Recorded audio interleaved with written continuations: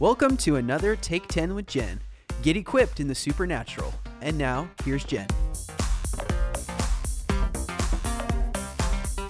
Welcome back to Take 10 with Jen, a supernatural podcast. I just want to make sure you're getting this podcast each and every week, so be sure to subscribe, rate and review it, and share it with all of your friends.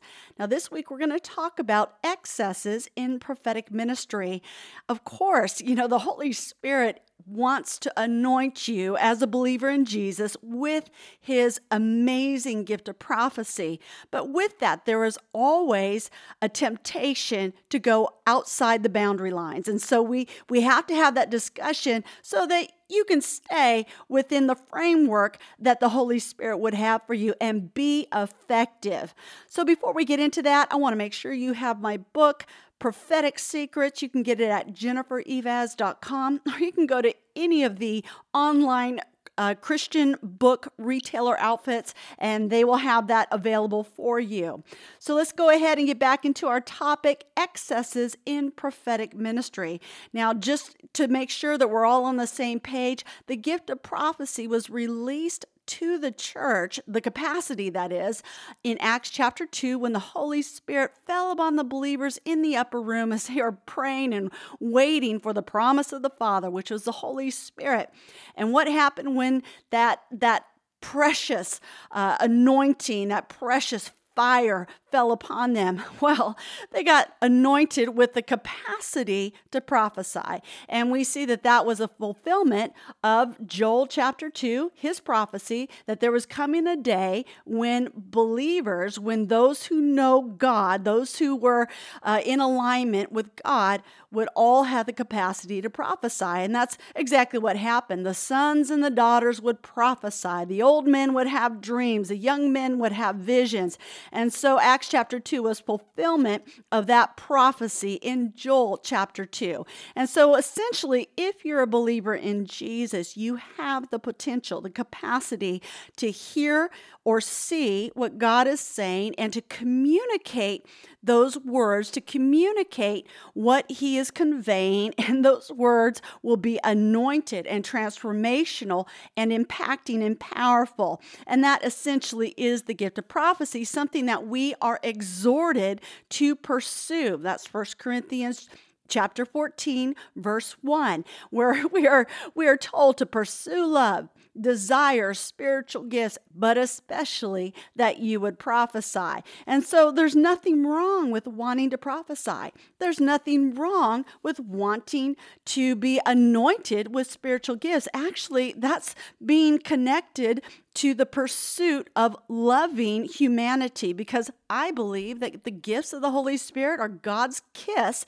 to a dying population, people who don't know him, people that are on the road to eternal hell unless they hear the gospel of Jesus Christ, unless they are encountered with the power of the Holy Spirit in the many dimensions that are available.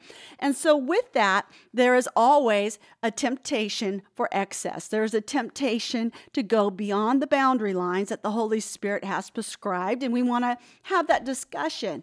And so the gift of prophecy, it comes with its own set of excesses and misunderstandings and wrong application. And that's because there is a human element attached to this perfect gift from the Holy Spirit.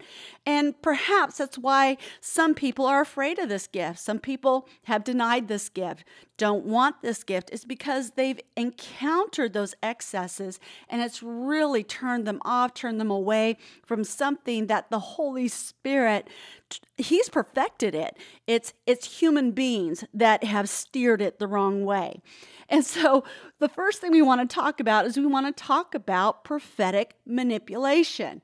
You might be saying, well, how is that possible for the prophetic and manipulation to go together? But that really leads us to a very candid discussion about the anointing and having a clean heart. Well, one definition of manipulation is to control or play upon by artful, unfair, or insidious means, especially to one's own advantage. In other words, the gift of prophecy, you get anointed to prophesy the word of the Lord. He begins to reveal his intended future to you about somebody else, or begins to reveal a heart issue that he wants to clarify and provide a remedy, or a number of things. Yet, if you don't have a clean heart, if you have an agenda, if you have a motive, then it can become manipulation. And so prophetic manipulation, it can show itself in a lot of different ways. I remember the ministry partner who threw this one on me. And she said, "I know things about you that you don't know that I know." And I knew that she was referring to something the Holy Spirit would have showed her, a secret thing about me that was most likely negative, only I didn't know what it was. And so I was waiting for her to explain herself and elaborate, but she never did, even though I asked.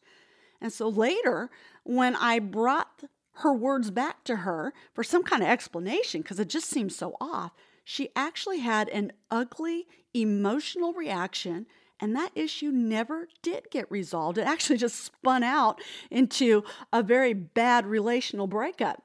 And so her statement was a prime example of prophetic manipulation. It was a tactical move to gain power by suggesting that she knew some kind of secret about me. And that's also a form of emotional blackmail and borderlines on prophetic bullying. And so that's one example of prophetic manipulation. And then there was another woman, and this person, this woman, was a popular author and prophet, but she had a secret struggle, and that struggle was with prescription painkillers. And she could be a hilarious teacher of the word and also minister prophetically with deep impact, unusual accuracy. It was just amazing how the Holy Spirit would use her. But sadly, her prophetic gift became the perfect deception for her drug abuse, and she would be able to discern medical professionals in the audience and then work her story so she can get them to prescribe her prescription painkillers. And I watched her do this more than once. And you have to remember that God does not let these things go on forever, but they often go on a lot longer than any of us are comfortable with. And when I found her high on painkillers during one of my conferences at my church, I initiated that uncomfortable confrontation. And unfortunately, she never spoke to me again. And so prophets and prophetically anointed people, they have to examine their heart motives constantly, because it can be a temptation to misuse a very powerful gift, to coerce somebody in a financial way, or to coerce somebody in a lustful way, or to coerce them so that you can exercise some kind of power over them. And so examining heart motives is critical. I mean, you might have a right prophetic word from the Holy Spirit, but your delivery can turn into manipulation when there are those unchecked, unhealed heart wounds. Sometimes we don't even know that an evil agenda is at work within us, and it helps to have a community of people around us who can speak into those things, people that we trust. And so with that said, can I exhort you, once again, I know I've said this before in previous podcasts, but can I exhort you once again to pray what I pray every single day over myself? Every day. I do this every day.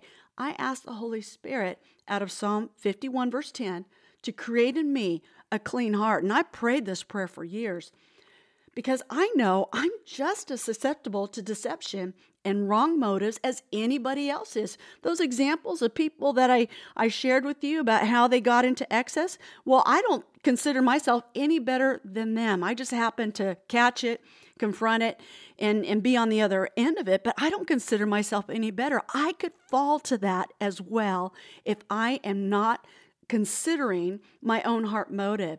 And so I know that being part of a healthy church community that will lovingly confront you when needed and routinely visiting reputable inner healing and deliverance counselors,